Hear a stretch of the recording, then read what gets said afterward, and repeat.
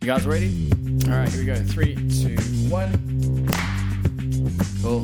And welcome back, everyone, to episode 15 of season 5 of the Shop Stall podcast. And this is the final episode of season 5 of the Shop Stall podcast. We made it to the end of another one. I think we're actually a little bit later this time, aren't we? Because we normally close up shop a bit earlier. Yeah, I think we did about a month longer this year. Yeah. I don't know how many episodes that translated to versus season 4, but yeah, it's felt like a big one this year. I think as well with Wood Dust on top of everything, but we'll go through that. So it's a bit of a year in review episode and what's coming up. How cool. I was just going to butt in and say how cool it was talking to Patrick last week. What a brilliant guy, huh? Yeah. That guy. Yeah, It was great to have someone who, one, just wanted to talk to us and we could just go and get a cup of tea while he was rambling on. But he rambled on some awesome stuff. They were great ramblings, yeah. Yeah. It's we've been so lucky with all the guests this season. So should we do a wee name drop? Let me go through them. Patrick last week, Jess Humpson, Phil Morley, April Wilkerson, Patrick Holcomb, Matt Esley, Jimmy DeResta. Like, this is insane. That's a crazy. Yeah, you're right. We've had some real big superstars. Yeah.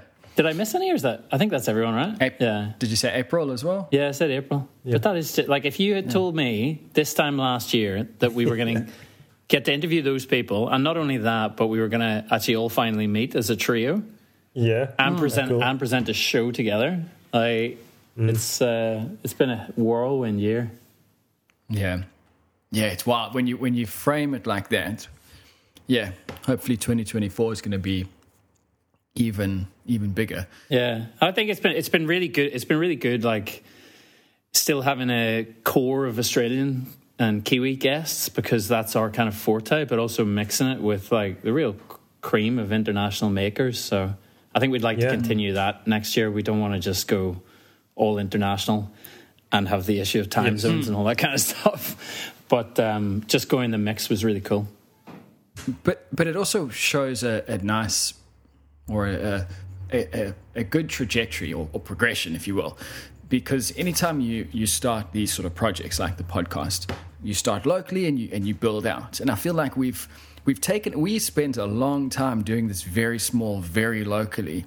And so it feels like we've branched out into that international scene at the appropriate time. We're at a big enough level now that we can hold our own and be confident and interview people like Jimmy without it feeling like there's a not a big power difference, but there's one person who's miles ahead of the other person, and then you end up with this weird conversation which just feels forced. We're now at a level where we can control that conversation. I would say one of the main aspects to that is that we've done it without sponsorship as well. Like there hasn't been the obligation of interview this person because they use these tools. So that's been really good. Talking about sponsorship, one of the things I did have in my notes today, and I really want to start off with this. Are we getting a sponsor? We're gonna get some Manscaped, yeah.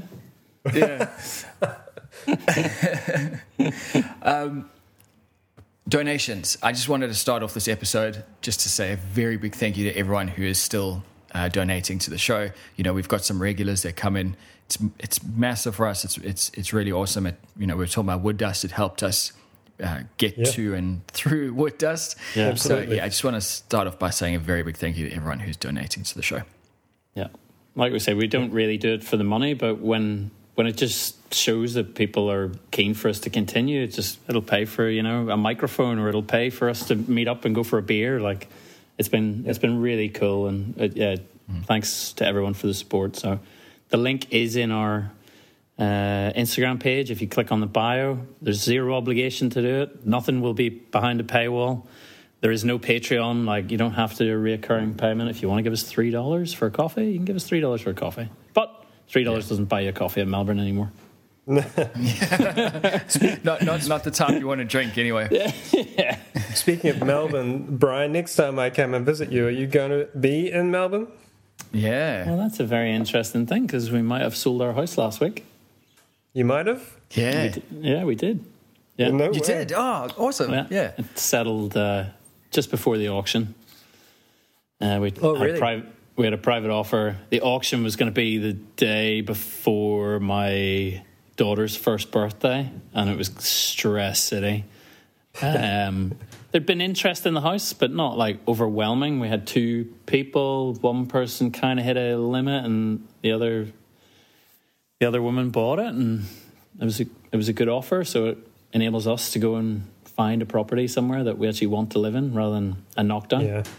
Yeah, awesome. So Out of interest, why an auction? Was that the realtor's advice? I don't know. Like, I'm no real estate expert, but then again, I don't think real estate agents are either. I don't know. They always want to drum up, one person versus another person. I still think you can do that. If you're a salesperson, you can do that as a private sale without having to dip anything into anything illegal. Yeah. But auctions are a bit strange with houses because it's all predicated on the idea that someone's going to try and one up the next person, and you get more and more money. And because I've sold 4 or 5 houses, and I've done auctions a couple of times, and one of them my wife and I just wanted. It was a tiny little flat we had when we were just young, and we just wanted what it was worth. We just wanted to put it on the market, and then they've kind of finagled us into doing an auction, and it just turned into this crazy bidding war, and we got a lot more for it than we wanted. But I didn't want the people to spend that much on it, and I was kind of disappointed that they were forced to spend what they did, where it wasn't actually worth it. So it's a good old property bubble. But we're sort of fortunate that global housing crisis. Yeah. Oh man! Now that we're looking sort of semi-regional in the fringe around Melbourne, most of the sales are private sales. So there's no kind of open homes, no sort of. It's like private inspections, private offers. So you can sort of. It feels a bit less rushed, and then well, I know that we're rushing because the clock is ticking on a 90-day settlement, but it feels a little bit less silly. Mm-hmm. Yeah, this house that I'm in now was a private sale. It was the first one I've done. So we bought it as a private sale. I'll go private any day of the week now, because your solicitor or whoever it is does all the legal stuff. Why even you've got websites to do your advertising. Why would you even need that agent? Yeah, to pay for the auctioneer, particularly and as a buyer. There's definitely pros and cons from my point of view, but yes, I think it can be, certainly if you're selling, you can certainly save yourself a bunch of money if you go private. Yeah. So we've been looking at a ton of places. God, I've covered it so many times in the podcast, but it's actually happening now. So we've been looking in the Dandenongs. I don't know if do you guys know the Dandenongs? Sort of southeast of Melbourne. Beautiful. Parts of it look very, very Kiwi forest, big, massive ferns and pungas and all that kind of stuff. But then you have these huge, 80-metre high Vic Ash trees, mountain ash that they won't backburn the mountain ash. So the fire risk is just through the roof, which I don't know whether it's just me as somebody that wasn't brought up around it, and somebody that sort of went through a few near calls. Like Lanny nearly got caught up in Black Saturday. She drove through it, which were the really bad ones in 2008, I think it was. And then my brother-in-law nearly got caught in the ones in New South Wales and Victoria in 2019, 2020. So it's just always been at the back of my mind. And I know you can't escape it with regional Australia. Everywhere burns, even Tassie burns, Queensland burns. But it's just about finding a place where I feel safe, where I know that there's access in and access out. Whereas some of the place, like up in the Dandenongs, it's very, very narrow. There's a lot of one-way roads. Like the CFA, the fire brigade won't go down some of them. If you're down there and your house is on fire, your house is gone. But it doesn't really matter, because if I see a 40-degree fire day forecast, I am gone. I am getting a hotel in Melbourne. I am out of there so fast, I'm not one of the stay and defend your home people, but I would just love a property where I'm not constantly nervous about it. So we're sort of looking north and west a bit more now. So kind of getting up towards where Gem and Like Butter are, but not quite that far north. So sort of around Macedon and then around Ballarat. Cool. So there's some pretty cool places there, and the land's a bit flatter, which obviously makes the workshop opportunities a bit better. Yeah. I was going to ask, are you looking for a home workshop? Yeah. I mean, as much as I'd love to build one, it's the fact that I then would have to lease somewhere there for like 6 months to work out of, or I just put my stuff in storage and find another job for 6 months, and I'm out of pocket 60 grand, 80 grand, whatever it is. And at the mercy of trades and trying to find builders to put down slabs and erect the shed. So there's things like that. And then the depreciation of it. Do I want something that's brand new, or do I want a shed where, you know, somebody else has paid for it and I can make changes to it if I want? I can extend it. I can, you know, put in some extra skylights. And it's not me paying the upfront cost and dealing with the delays of it. But a lot of them there kind of have 80 to 120 square meter workshops on them. Nice. The neighbours are sort of, the block sizes are bigger, so you're kind of getting up to, well, the starting point is sort of 2,500 square meters for a block size, getting right up to like 30, 40 acres.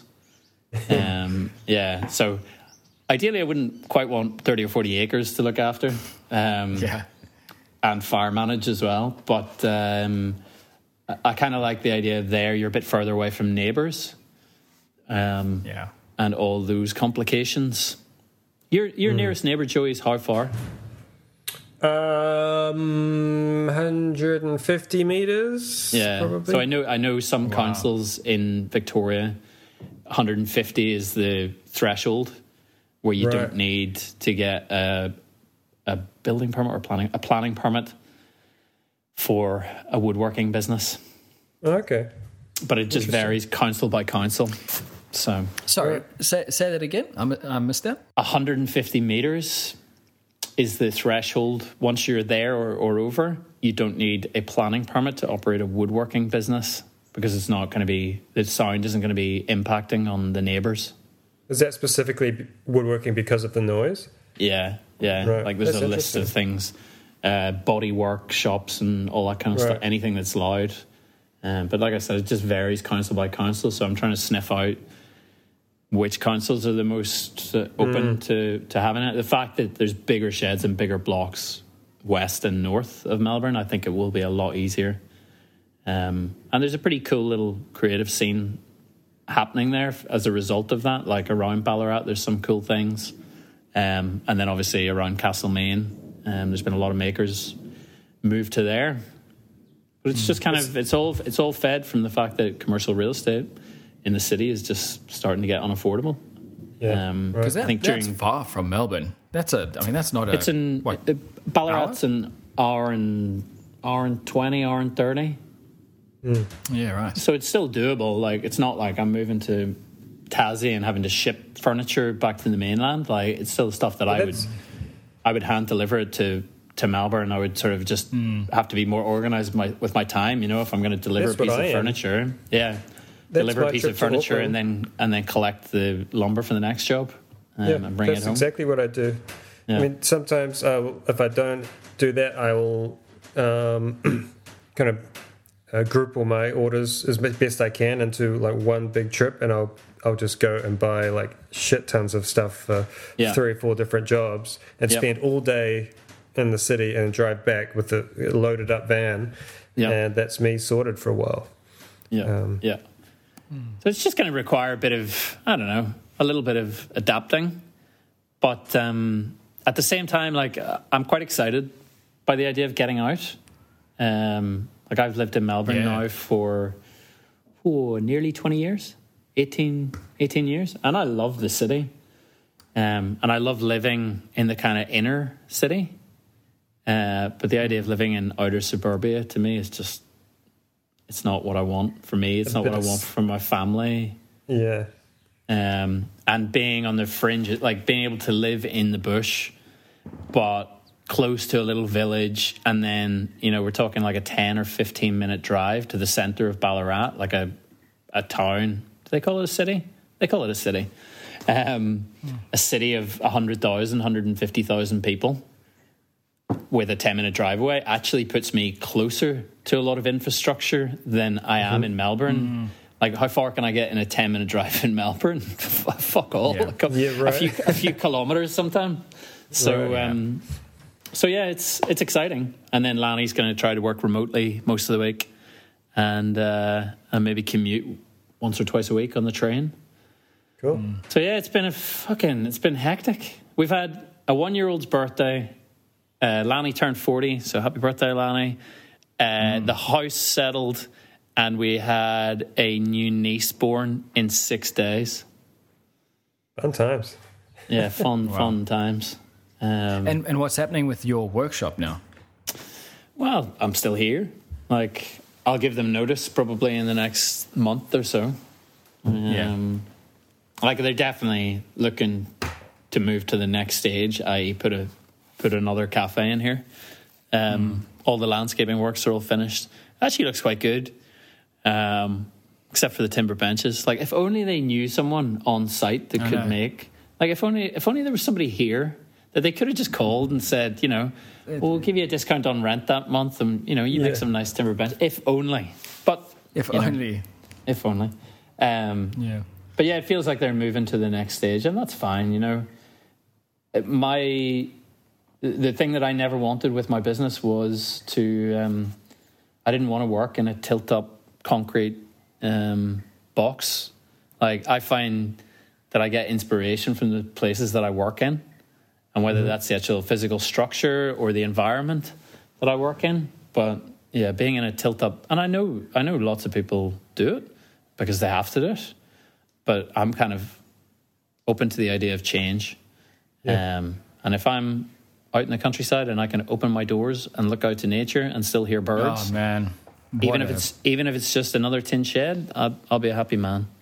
I can see you in this, like, beat-up old wooden shed. Oh, it's falling apart. It's leaking in big rains. Yep. Yes, please. Doors open. Massive 2-meter high grass as far as the eye can see. Yeah. Yep. That'd be a way to work. I agree, but something just happened at my place just 2 nights ago. Oh no! That I was like, well, I'm glad I just have a steel box workshop, and there's only one way to get in. I've got some security stuff, and we caught some people prowling about. Serious? And, right. Yeah, and we're in the middle of nowhere. And so there's been a little bit of weird things happening around the community, and so I've taken some extra measures. But if my workshop was an old rundown thing with windows around the back or something, you could gain access very easily. I'd say realistically, I will be in a tin shed. As much as I love the dream of an old wooden barn, I think a tin shed is like, it's the reality. But yeah, I might have to wire something up like a Home Alone style trap, people dancing in the... That's the one. You go over a trip line and you hear my voice go, "Get the fuck out of here!" So were they in and around the workshop or just on the property? Yeah, both. All right. Wow. Yep. Yeah. And did someone scare them off, or did they just... No, move off my themselves? camera wasn't set up correctly at the time, but I caught a glimpse, and then so I've now changed a bunch of things and added some stuff and changed the settings on my camera so we can get better footage. And so I should be alerted more readily next time anything happens. I've just turned all of my cameras, because I've got cameras around my property. I've just turned all of mine off at night now so they can record during, they'll record, but they won't actually alert me. Right. Because otherwise you just spend your life being woken up by trees blowing and this and that. Possums. And then the one time when it does actually happen, and this was just before we went to Tassie, we had cops into our yard, come through our front gates, wandering around the yard looking for someone, and then leave. And I was oblivious, completely oblivious. I woke up to all these notifications on my phone, and there were 4 cops swarming around my yard, and I slept through the whole thing. Townsville, hey? Yeah. How's the staircase going, Joe? Are you progressing? That is progressing slowly. The lady's coming to see me next week after quite a long hiatus of not much communication because everyone's just waiting for things to happen. But it looks like it's going ahead, which is remarkable, and I'm kind of shitting myself.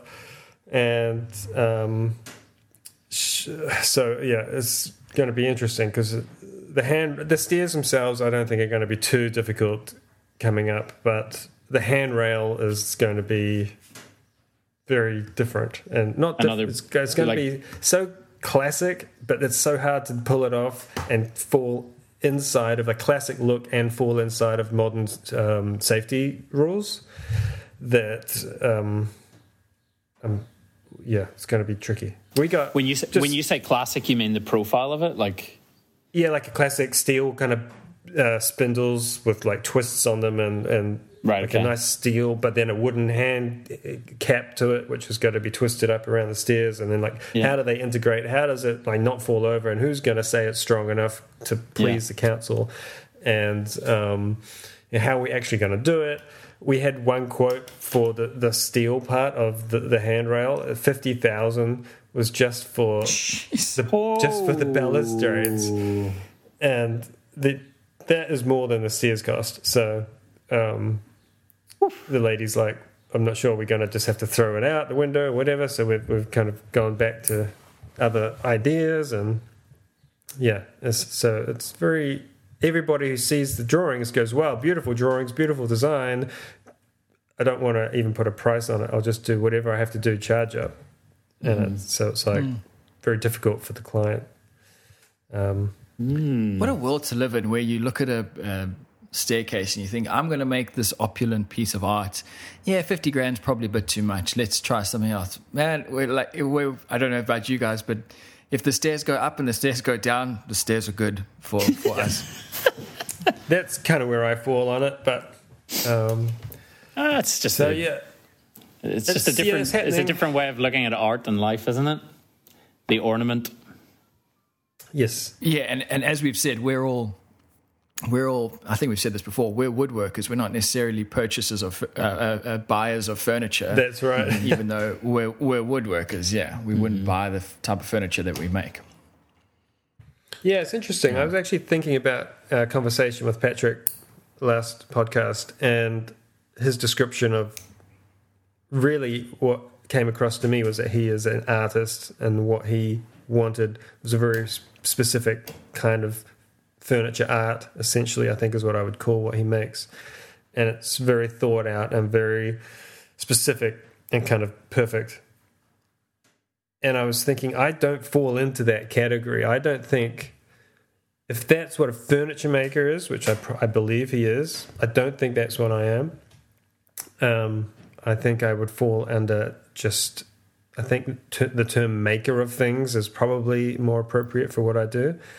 And at first I was kind of disappointed and a bit depressed that I was like, I'm not, because furniture maker to me is like the grand, seems like such a great title, I suppose. And to admit that maybe that's not where my strengths lie was a little bit depressing. But actually, I think I'm much happier acknowledging that's not really where my strengths lie, though I can make those things. I prefer to have lots of different weird things going on, and I think that I'm more of a purveyor of things that can't be found elsewhere. And I think that I'm happy with that. Seems to pay the bills, so carry on. Can't argue with that. I think it's the way different people are wired, Some people like chair makers, like Byrne loves making chairs and will make chairs for the rest of his life. But yeah, I know what you mean. Art versus not even practicality, but I don't know, making pieces to be used as opposed to being looked at. And I would probably see myself as falling somewhere in the middle. Yeah. Like I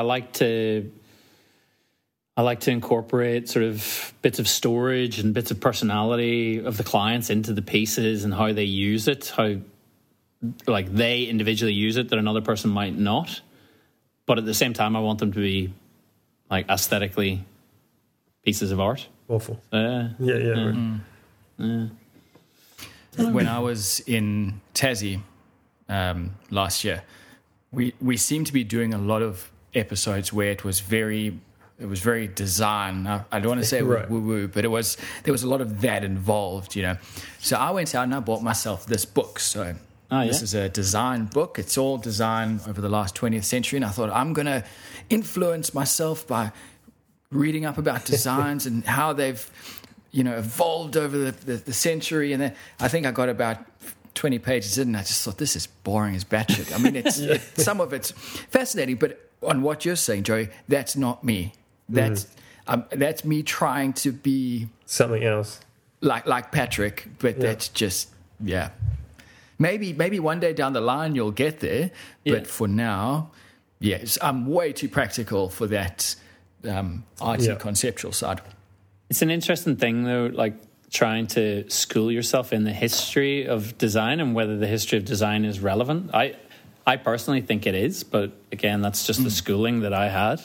But maybe it would be more worthwhile rather than looking at images of things that were made in the 1920s and 30s that don't necessarily inspire you. Maybe I'm sure I've spoken about it in the podcast before, but one of the only books that I took away from architecture school that I brought back again when I started tutoring architecture was 101 Things I Learned in Design School or Architecture School, I think it was called. I'll get the name of it actually. And that teaches you design ideas rather than necessarily, this is a chair that was designed in 1923 by this random German bloke that you can't pronounce.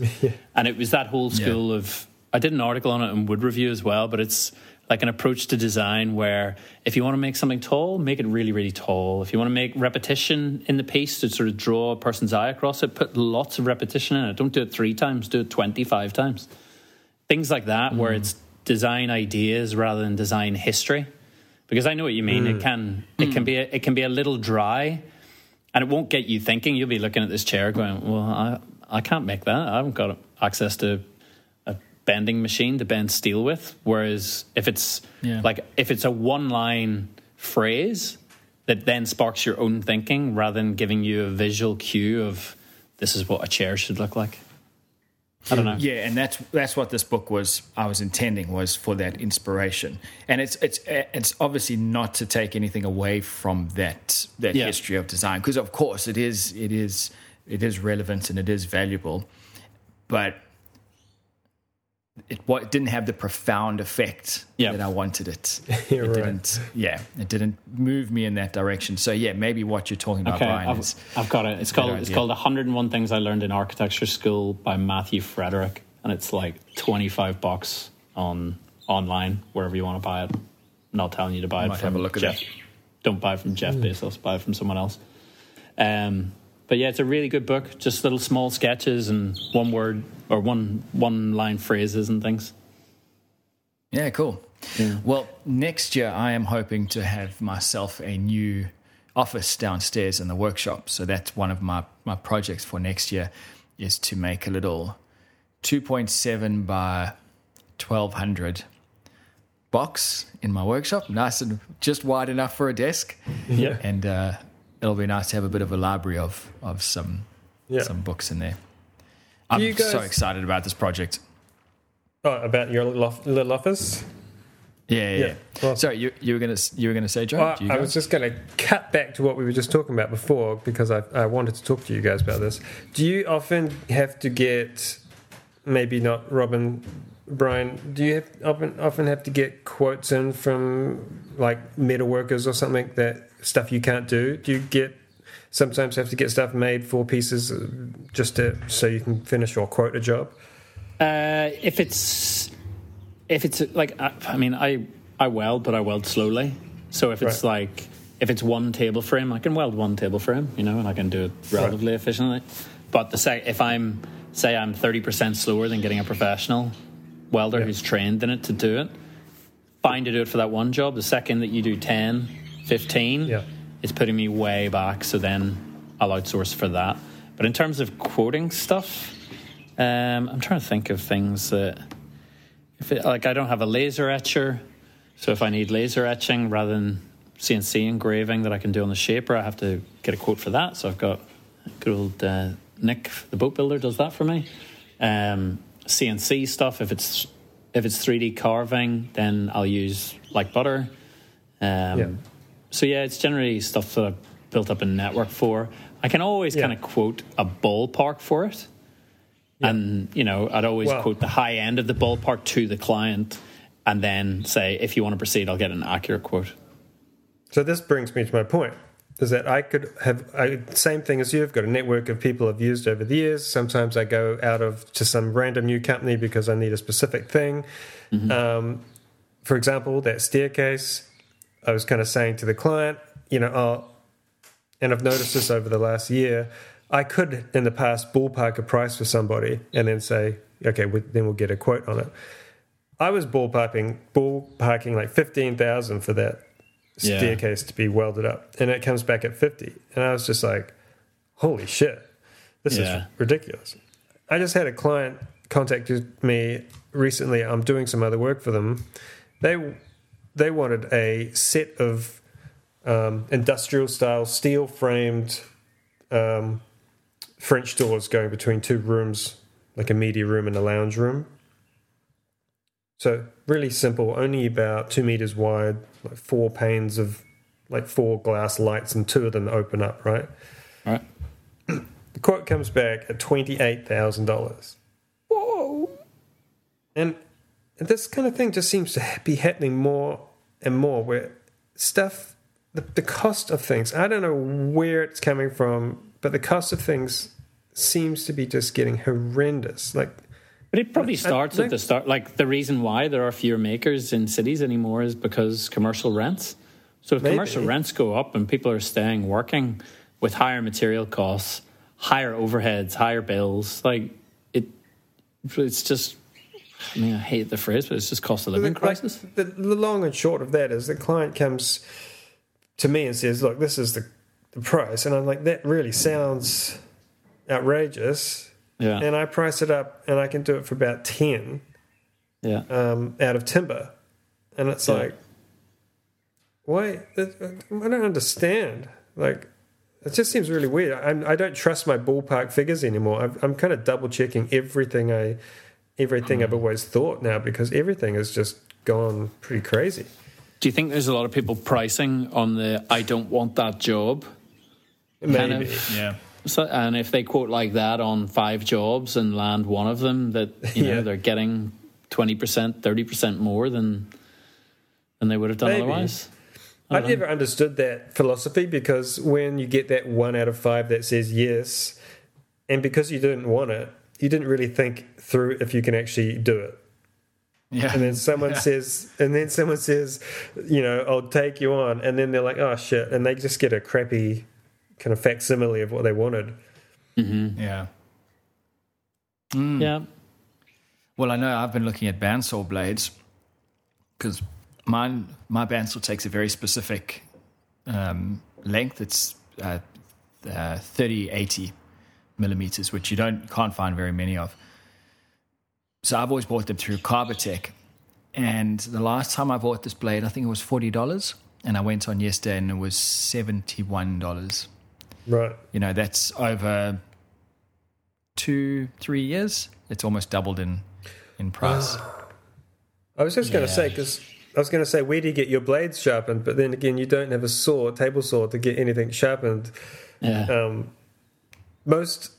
Any place that is going to sharpen your saw blades they'll make bandsaw blades for you, and they'll be $30 each. Every time I get mine, they're all custom made. I get all different thicknesses and TPIs and different for whatever I'm doing, and it's like $35 for a bandsaw blade, brand new, cut to length. It shouldn't be anything like $70. I might look into that, because the this is not a reflection on Carbotech when I say this, but I'm generally unimpressed with the bandsaw blades that I get from them. The weld just seems to be shocking. Yeah, I think it's one of those things you've got to remember that knocks. they're not producing the bandsaw blade, so they're buying, exactly, adding a margin on top. I would recommend Henry Brothers in Sydney. Henry Brothers, all right. Yeah, they've always been pretty good, good high quality and deliver fast. Yeah, bandsaw blades should be kind of dime a dozen because you go through them. Like whenever I buy them, I buy like 5 or 6 at a time because I typically allow, if I'm going to do a lot of bandsawing, it's one per job because two per job. They're gonna break or get blunt, and there's no point trying to cut with a blunt tool. Just put a new blade on it. They're not that expensive. It's a bit like changing sandpaper on your orbital sander. You just do it regularly, and you can work faster. I get the 19 or 20 mil blade, so it's a fairly big boy for the saw. And I find, that guy, admittedly, I'm not doing as much as you guys, but that saw will last me 6 months, or that blade will last me 6 months. Yeah. Yeah, I would say I have blades that thick too, but you definitely need something smaller for doing actually anything with a curve, because you can't really get much of a radius on that, but yeah. No. I have literally changed my bandsaw blade changed the type of bandsaw blade that I've used probably 3 times in 10 years. Oh, really? I just don't use it to do compound cuts, or not compound cuts. I don't use it to do curved cuts. I'll just keep the resaw blade on it, make sure it's set up 90 degrees, nice big thick gullets on it, and boom, done. Yeah. But when you start to get into like the bimetal carbide teeth and things, they are expensive. So it's probably worth resharpening them maybe once in their life before the carbide gets down too much. But with cheaper blades, like Joey says, they are definitely disposable. Yeah. Yeah. But what's happening with the market? What's happening with the market? Yeah. So I've got what's today, the 3rd? So I've got 21 days, so 3 weeks. Right. I'm happy with where I'm at with my stock. So I've got about 8 serving boards, and then a whole bunch of other stuff as well. I'm hopefully going to get a couple more in the next few weeks. But I've had client work over the last 3 weeks, which has been awesome. It's timing is terrible, but the fact that I'm getting it in is pretty cool. And there's a woodworker here, Crackerjack's Woodworks, I think it is. And I've never met the guy before, but he's just, any jobs that he doesn't want, he's just sending my way. Nice. So I've had 2 bits of work, small projects, but it's an appropriate place to start for me, especially with my current full-time job. So I've had that on the go. I've got this market coming up. There was an advertising campaign run by Bosch recently. I don't know if you guys may have seen it on Instagram. It's like you try one of their tools and then you get to keep it, and it's this new range of tools. So I applied for that and got accepted, and so I've had to do some video work for these. But the timing of that has just been perfect, because essentially there's 2 tools that I applied for. The first one is a big rotary hammer drill. Right. This thing is an absolute beast. It's battery powered. It's Brian, I don't know if you are aware of the different chuck sizes, but this is STS Max, which I've never used before. I've used the STS Plus, which is a bit smaller. This thing is just ridiculous. Why do you need such a gigantic drill? You gotta watch this video to find out why. So next year, I've now been searching for jackhammer hire and see if there's anything on Marketplace, because I need to get rid of some concrete next year. Right. Everything's taken care of. I now have my amazing tool to pull up the concrete. Now, they're sending me another tool. They haven't told me what it is, but I'm hoping it's the tool that I've chosen, which is a miter saw, compound sliding miter saw. Yeah. Because again, I don't have one in the shop, so it's going to be such a blessing to get that. We've talked about in the past taking on sponsored work. Yeah. It's always a bit scary because you turn people off immediately. As soon as you say to someone, I'm working for a big corporation, you're immediately a shill. Yeah. But I feel like this is one of those circumstances where I'm going, you know what, this is perfect. I'm gonna take this and I'm gonna do my best with it because this is exactly what I need right now. Well, awesome. Got lights and sirens in the background. It's an ambulance. At least they let you take the tool and sort of say what you wanted about it. Like it wasn't, here's a script to read it. That's okay. I think Bosch did something similar a few years ago. Bosch or Hikoki, I don't know. They reached out to a whole load of makers around Australia and just gave them a tool. You didn't even have to really produce a video or anything. It was like they just wanted the tool seen in your workshop. And that's, I mean, it's clever marketing. Because like, going back to the Jimmy DiResta conversation that we had, like we all have drills and things lying around. You're providing free advertising for them, you know. If you're buying it, maybe paint it white. Yeah, this is one of the reasons why I think I was potentially successful with my application, is because I said in the application that this tool will be in my workshop going forward. So this, you know, it will get a lot more coverage just because it's in my workshop. Yeah. Yeah. And that may have played into it.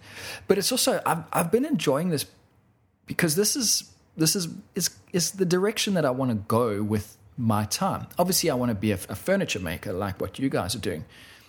But more than that, I want to move towards being I'm not going to use the I word. Oh, don't say it. Do not say it. No one wants to be that. But a public figure would be a better one, where I am I want to be very advertiser friendly. So people come to me and say, we want to advertise on your socials. Yep. So working with Bosch on this, it's been a lot more contractual than all the other stuff that I've done. Right. You know, all the work I've done with TimberCon. This has been, you can do this. If you don't do this, you need to send us the tool back because then you've failed to meet the agreement. So yeah, it's been a lot of fun. But very, very busy with that, with in the back of my mind, that market coming up. And next year you're going to be a little bit more time in the workshop, or is that unconfirmed? Unconfirmed at this stage, but it's 90% confirmed at this stage. I can't say much more than that for obvious reasons. Probably not a big deal, but for obvious reasons. But we can leave on a cliffhanger. Beginning of next season, this might be a very different landscape for me. Yeah. Yep. I'll be in a different city. You'll be in a different. What about you, Joey? What's happening? Well, you know, it's gone from famine to feast for me. So I'm kind of looking at being booked out through to April. So happy days. Wow, that's awesome.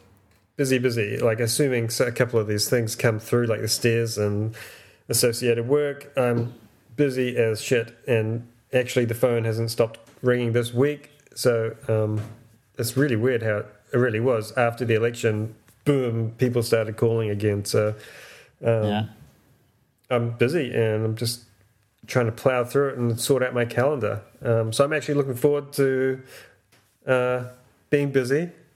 I think I work better when I've got lots to do. It's never great when you've got time to twiddle your thumbs, and that's when you start slowing. Everything slows down, I think. So when you know you've got shit to get on with, you just get it done, and then you get paid, and there you go. Yep. So yeah, I'm looking forward to the next year or so. It's going to be interesting. Yeah, we've talked about wood dust already. I haven't heard anything about whether there's going to be a 2024, but I hope there is. Yeah. I really hope there is. Yeah, that'll be a good thing. Other than that, at least even if there's just some kind of an opportunity for a meetup, you know, it doesn't have to be wood dust. Maybe there'll be something else on the go that we can be a part of. I can host something at my new farm. Whoop. That's it. Mm-hmm. Yeah, we can take up Patrick's offer on the camping. We can all get together and have a camp on. We were privately messaging about our new scheme, Woodworkers in the Woods, weren't we? Yeah. That's it. We'll work out ticketing and get back to you. All right, let's leave it there. Again, thanks to everyone for tuning in and listening. And again, thank you very much to all the donations. We really do appreciate it. And we'll see you guys again next year. Anything else you guys want to? Oh, actually, no. Sorry. That's very unprofessional of me. We did have one question come in. I put out an Instagram story yesterday to ask if anyone had a question. Heinz Woodworking got back to me. I apologize, mate, that it's right at the end of the episode, but hopefully you stuck around this long. He put out a question to say, is there a project that you've always wanted to build but haven't for whatever reason? So is there a project that you guys can think of that you've always wanted to do? Still a kayak for me. It's always been a kayak or a bench strip canoe or something. Right. Still haven't done it. I've got a big river right in front of my workshop, and I've never done it. Yeah. So I don't know. Maybe when I get a home workshop and have evenings where I can do a little bit more stuff in the shop, maybe I'll set that as a project for next year. Yeah, just have a spot in the corner where it lives while you're working. Yeah, that's good.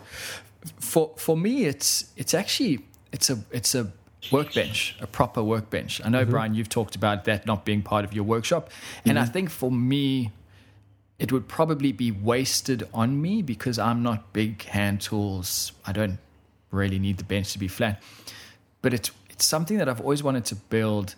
A real beefy, chunky, not from pine 2x4s that I've milled down and glued up to make it look like it's a fancy bit, from an actual timber species that I've pulled out. Something African mahogany, for example. Here, a real nice timber, and it's designed and spec'd and drawn up. It's got vices already part of the design. Again, it will probably just be a beautiful showpiece in my workshop that'll hardly get used. But I've always, I've got so many design ideas going back years. Timber lists, cut lists of exactly what I need, because I was a month away from going up the road to the woodworking studio to get the timber. I was so close, and then something came in. That's something that I'll eventually do, is a nice Roubo style workbench. Interesting. Somebody's been watching Nick Padula's videos, huh? Yeah. Yeah, how's that thing, hey? Wow. Jesus Christ. Yeah. For me, I've talked about this before. The way I kind of honed my skills and tried to get myself into a headspace where I thought I could deserve the title of furniture maker was by just making all sorts of stuff that I had no business making. Rocking chairs, cabriolet legs, inlaid things, doing veneer work when I had no business doing it. And so I kind of, over the years, knocked off a bunch of my things I always wanted to try under the guise of, I need to do this to learn a new skill. And I don't know, there's nothing is popping into my head straight away. There's something I have wanted to do. I want to make that I haven't made yet. A lot of the things, like I made my bath, I made a federal style desk, the spiral staircase that I've done before, and another one coming up. There's like lots of really challenging jobs that I've already taken on. That's not to say something won't crop up in the future, but my main takeaway from all that is I learned so much making mistakes by trying all those crazy things that it makes me look forward to whatever the challenges that the next client brings to me. So that's about my answer for that. That's a good answer. Very philosophical. And now I'd just like to wish everyone a good summer and a nice break over Christmas with friends and family and all that sort of stuff. And we look back. Yeah, Christmas is coming up, hey? It is, yeah. Yeah. And we look forward to coming back in the new year with some more fun guests. And we really do buzz off the interviews with the guests. I mean, like Joey said, it means that we have to do less work, especially when they can bundle up. But just, that ever-increasing network of people that we've got is a really nice thing, and especially introducing new makers to our listeners as well, like smaller makers, is something that I get a big kick out of. Yeah, it's funny. I'm off down to the Gold Coast next week for work, and I was thinking to myself, right, who do I know that might be in the Gold Coast from all of our interviews? I don't think we have any Gold Coast. We haven't had any Gold Coast guests, but that's now the mindset. Is we've met so many people or spoken to so many people that if I go down to Sydney or Melbourne now, just take your pick. Who am I going to go see? I reckon the Goldie is probably one of the only places in Australia where I don't know, like in major centres, that I don't know of any furniture makers. No. So if there is somebody from the Gold Coast listening out, reach out to Robin and show him the delightful strip of the Gold Coast. Yeah. Yeah. Cool. All right, guys, take it easy, boys. and we will catch up again next year. Good one. See yous. 2024.